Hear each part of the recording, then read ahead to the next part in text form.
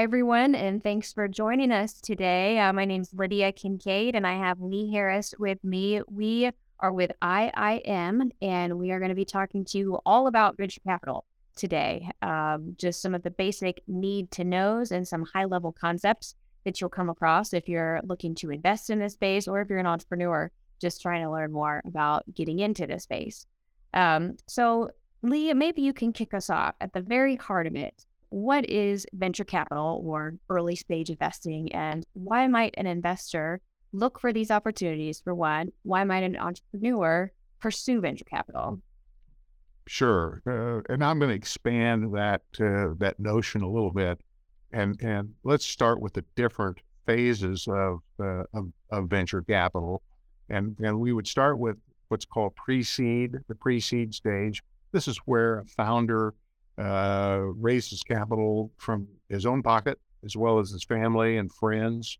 We call it the FFF, family, friends, and founder capital.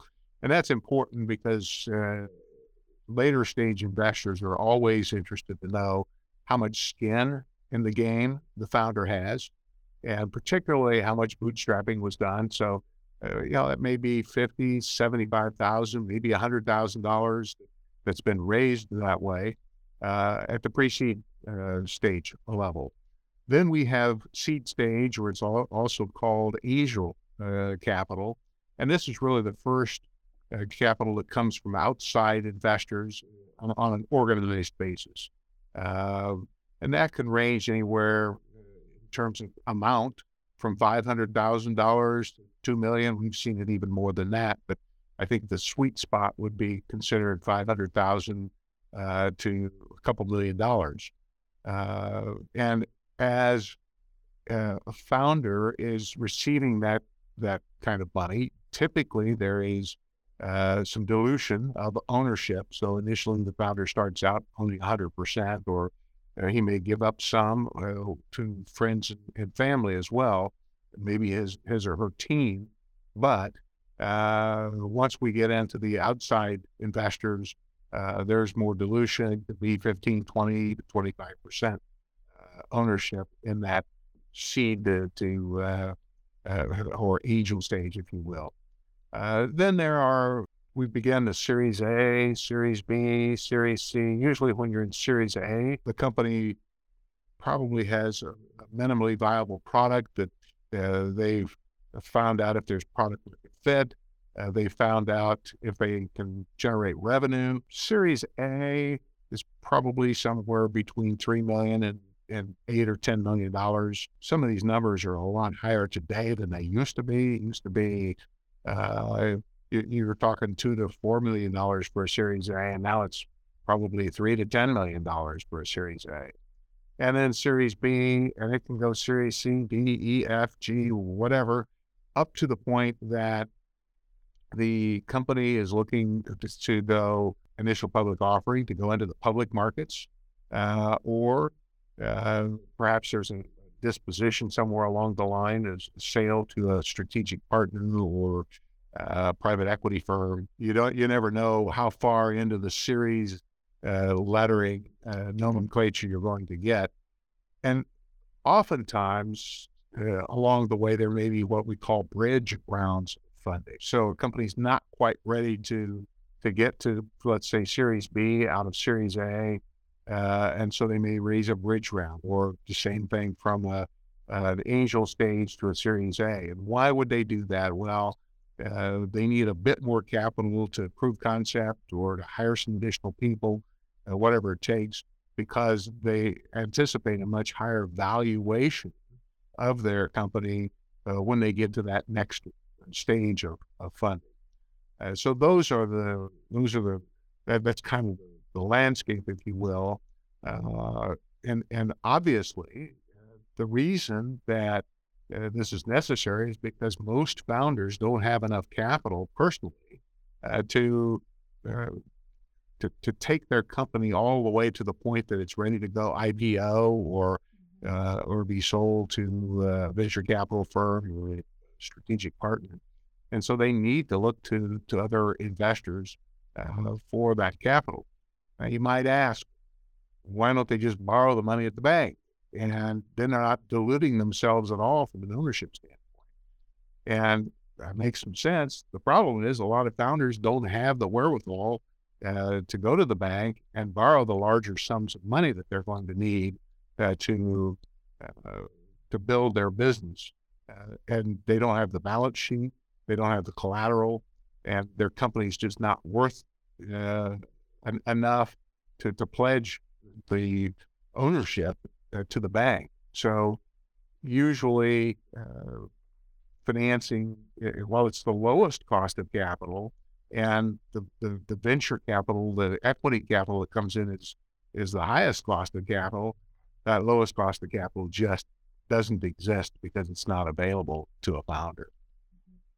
And usually, too, a really strategic partner. So maybe that is a company that's strategic or an investor that brings a lot of expertise in their industry or in their particular domain. That a lot of times is even more valuable than the capital that that investor brings to the table. So maybe entrepreneurs need capital, but the really smart founders will find value add investors. I feel like iiM brings that to the table every time. We do focus only on agriculture, animal health, and human health companies for a reason. It's because we bring expertise to those three industries, and we can really help founders succeed, help open doors for them where they might not have the way to do that on their own. So I think that's Sure. always really critical at the early stages, especially Well, for companies. and I think it's important for our audience to understand what we are all Mhm. about. So iiM stands for Innovation in Motion.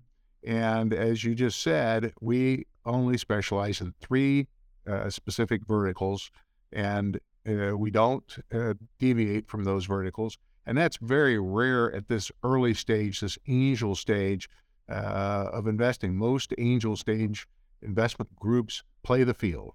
They invest in a lot of different areas, and they probably don't have the domain expertise. And within our investor group, we have domain expertise in human health, in agribusiness, and certainly in animal health. And as a result, we're not playing the field. Uh, we are acting more like a later stage venture capital business, but we're applying those principles to early stage investing, and we've done so successfully. So I think that's important. And we invest in Series A at the Series A stage as well. I think that's important for our audience. Right, right. Totally agree. Thanks for bringing that up. And you mentioned FFF founding, so friends, family, and founders. Sometimes the word fools gets interchanged with some of that as well, because that does tend to be the highest risk time to invest in a company when it's really, really early stage. Also at that stage, sometimes there's accelerators that companies will join to help them connect with mentors and help them really start to scale and figure out product market fit. Accelerators or incubators as well. Some of those startup programs, which we tend to see prior to a group like us investing. So this all sounds very high risk. A company might have to keep raising more money before they really get successful and make money themselves. So why would an investor be interested? Maybe you can speak to that, Lee. Yeah, so obviously the earlier stage investments are the highest risk, as you say, and certainly part of our program is helping companies de-risk as they move to the next stage. How do you de-risk? That means that you make sure your team is rounded out. You have a good founding team. We have made investments in companies that needed to add members to the team, and part of our investment helped do that, whether it's marketing, whether it's some sort of domain expertise, whether it's uh, something to do with their product from a material standpoint or an intellectual property standpoint. So de-risking is a really, really big deal. And as the earliest stage, this is where we get, we think, the biggest bang for the buck. As you get into later stage investments, Series A, Series B, that risk level theoretically is reduced, and the return is reduced as well. Now, one of the things we want to do as an early stage platform is we want to have what are called pro rata rights to reinvest in the company. So as we move out of the early stage, we've made our investment, we go into Series A, we want to make sure that we have adequate capital to preserve and protect our pro rata share of ownership in that company. Because we've already taken significant risk with the initial investment, it only makes sense that we want to make additional investments. Obviously, we're seeing that as the risk declines on the risk scale. Why do we want to do it at the earliest stage like this? We want to do it because that's where the highest return is, and we are all about managing risk. We will not take risk. There's a big difference between rolling the dice and just taking risk. And again, I say over and over and over, we manage risk, and we do that principally through very, very, very stringent due diligence that you often don't even see until later stage investing occurs. And you have a team that assists you in those decisions. And that's another rarity at this stage of capital. A lot of the more generic types of angel seed stage platforms, as I said earlier, they're playing the field, they're investing in all sorts of things, and they have failures. And we have invested in far fewer companies, but the companies we've invested in are prospering, and nobody's gone out of business. So de-risking, managing risk at this early stage is kind of our secret sauce, if you will. Yeah, I agree with that, Lee. And I think our due diligence process is robust. We invest alongside venture capital firms most times when we invest, because they are usually the lead investor. And the lead investor means the group or the firm that is literally leading the round. They've usually invested at least half of the rounds. If the company's raising $2 million, that lead investor invests around $1 million, and then they fill out the rest of the round with smaller investors, maybe 4 or 5 other entities to fill the round. But when we invest alongside those venture capital firms, usually they will share some of their diligence materials, or we will collaborate with them. And I would say that our due diligence is pretty close to being on par with some of those later stage venture funds as well. We do take a really, really close look at these companies and get to know the team, really look at the market statistics and see what's happening from a competitive point of view as well. But in addition to our due diligence process, our investor base is so involved in our process, and that's really where that domain expertise comes through.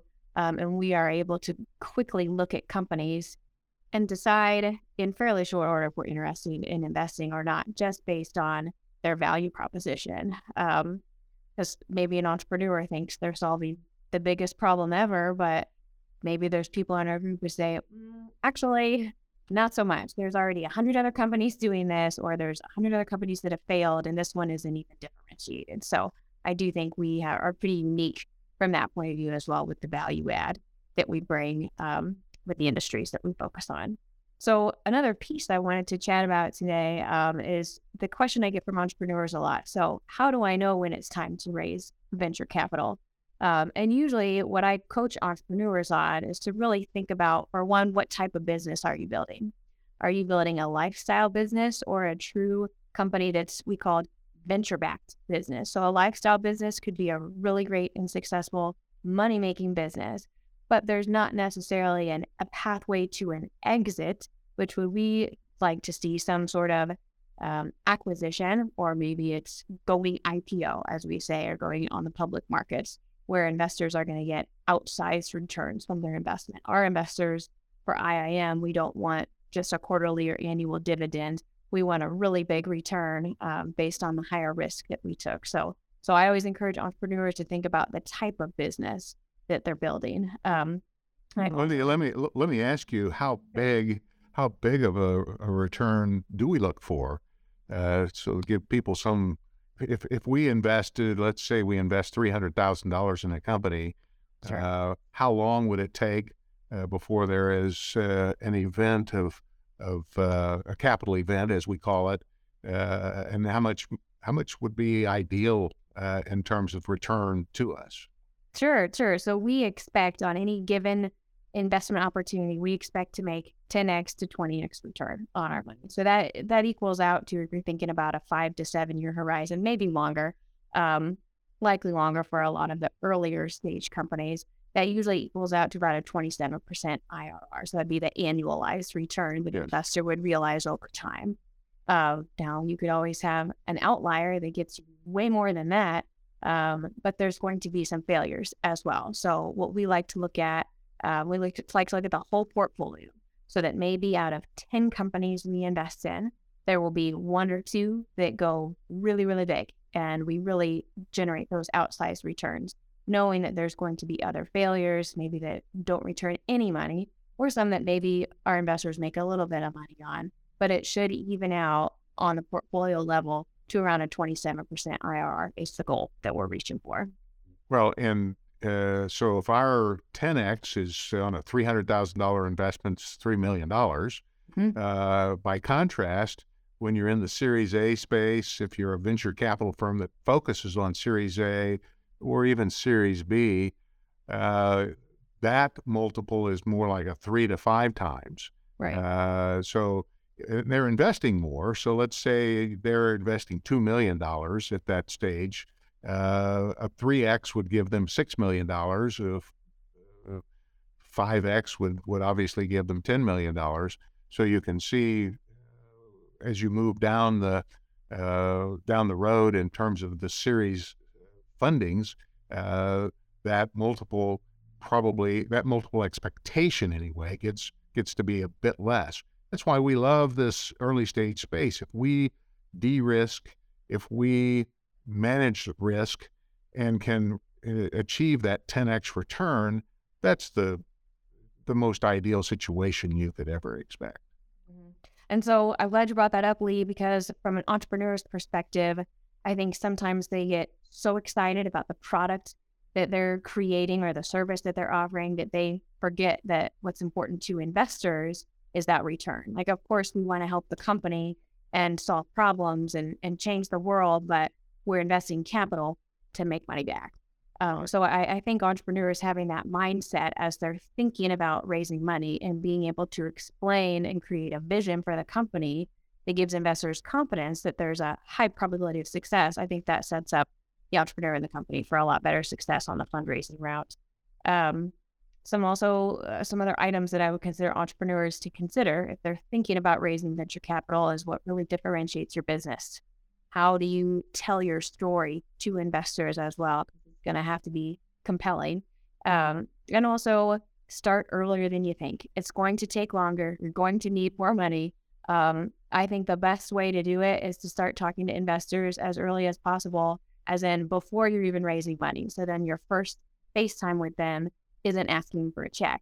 It's just sharing what your business is, seeing if they have advice, seeing if they might help open doors or make connections for you to help grow your business. And then when you are ready to raise capital, you're not a stranger to that investor. Most investors that I know are always looking for deal flow. And so we're always looking to talk with entrepreneurs, even if they're a little bit earlier stage than what we typically invest in. Did you want to add anything, Lee, to what entrepreneurs think about? Yeah, I think you mentioned something a few minutes ago about problem solving, and you could look at it this way. Is their product or service a vitamin pill or a painkiller? A vitamin pill, it makes our life better, but we don't have to have it. But when we're hurting, that painkiller is critical. And we are looking for companies that have a problem they're solving in a way that's a painkiller. Do vitamin pills work in the startup world, metaphorically? Yes. But again, back to the whole notion of risk, when you have a painkiller that absolutely everybody needs for whatever reason, you're assured of much greater success than a vitamin pill. And particularly in market cycles, vitamin pills go away sometimes because people can't afford them, or they don't want them anymore, or they tire of them. But that painkiller is always tried and true. So I think that's something that's important. I also would tell an entrepreneur that pay a lot of attention to the team that you assemble. Uh, we like to see a couple of founders, at least a founding team, rather than a single individual that's the founder. That doesn't mean that that there's not a lead in that team, but it's always good to have multiple folks on the team where they can bounce ideas, and if somebody's headed off in the wrong direction, the rest of the team has permission to try to bring them back into the fold a bit.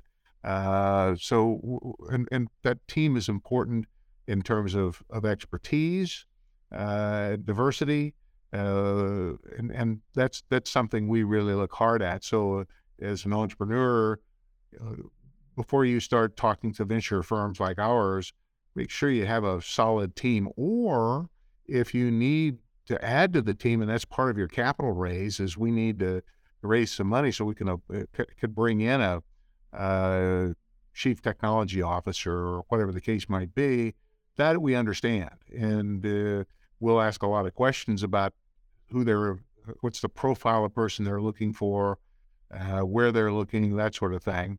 But that's important. And then, of course, one of my questions I always ask when we're having a pitch session with a company is, what's your exit? What's the plan to exit? And we've heard, not often, but we've heard, well, we're going to build this business and keep it forever. And guess what? That's not of interest to us. We want our money back, and we want it back as soon as we can get it back. Usually, we're looking at 6, 7, 8, 9, even 10 years. But we have possibly 3 to 5 year horizons with some of our companies as well. So what's the plan for exit? Is it an IPO? Is it a strategic partnership with another company in the industry that's potentially a large customer of some sort? What is the plan? And if a founder hasn't thought that through, that's less attractive to us than someone that has. And even if an entrepreneur has a plan that doesn't work out, I mean, we know it's not going to work out. We know things are going to change. But what we're looking for is that they have thought about it, and there's a vision there, and there's a plan for execution. It really isn't a good look for someone to say, well, I don't know, haven't really thought about it. Or just that preparation piece is really key in having that plan in place, even if it changes, which it will. That's right. So, you know what? I think we're at time, Lee. We really appreciate you all listening in today. We're going to go into more detail in future podcasts. So, podcasts about term sheets, about different ways to pitch, things not to do. And we'll go on from there. We might even have a few founders as guests on some of our podcasts. So, thanks again, everyone, for being here today. And we'll talk to you next time.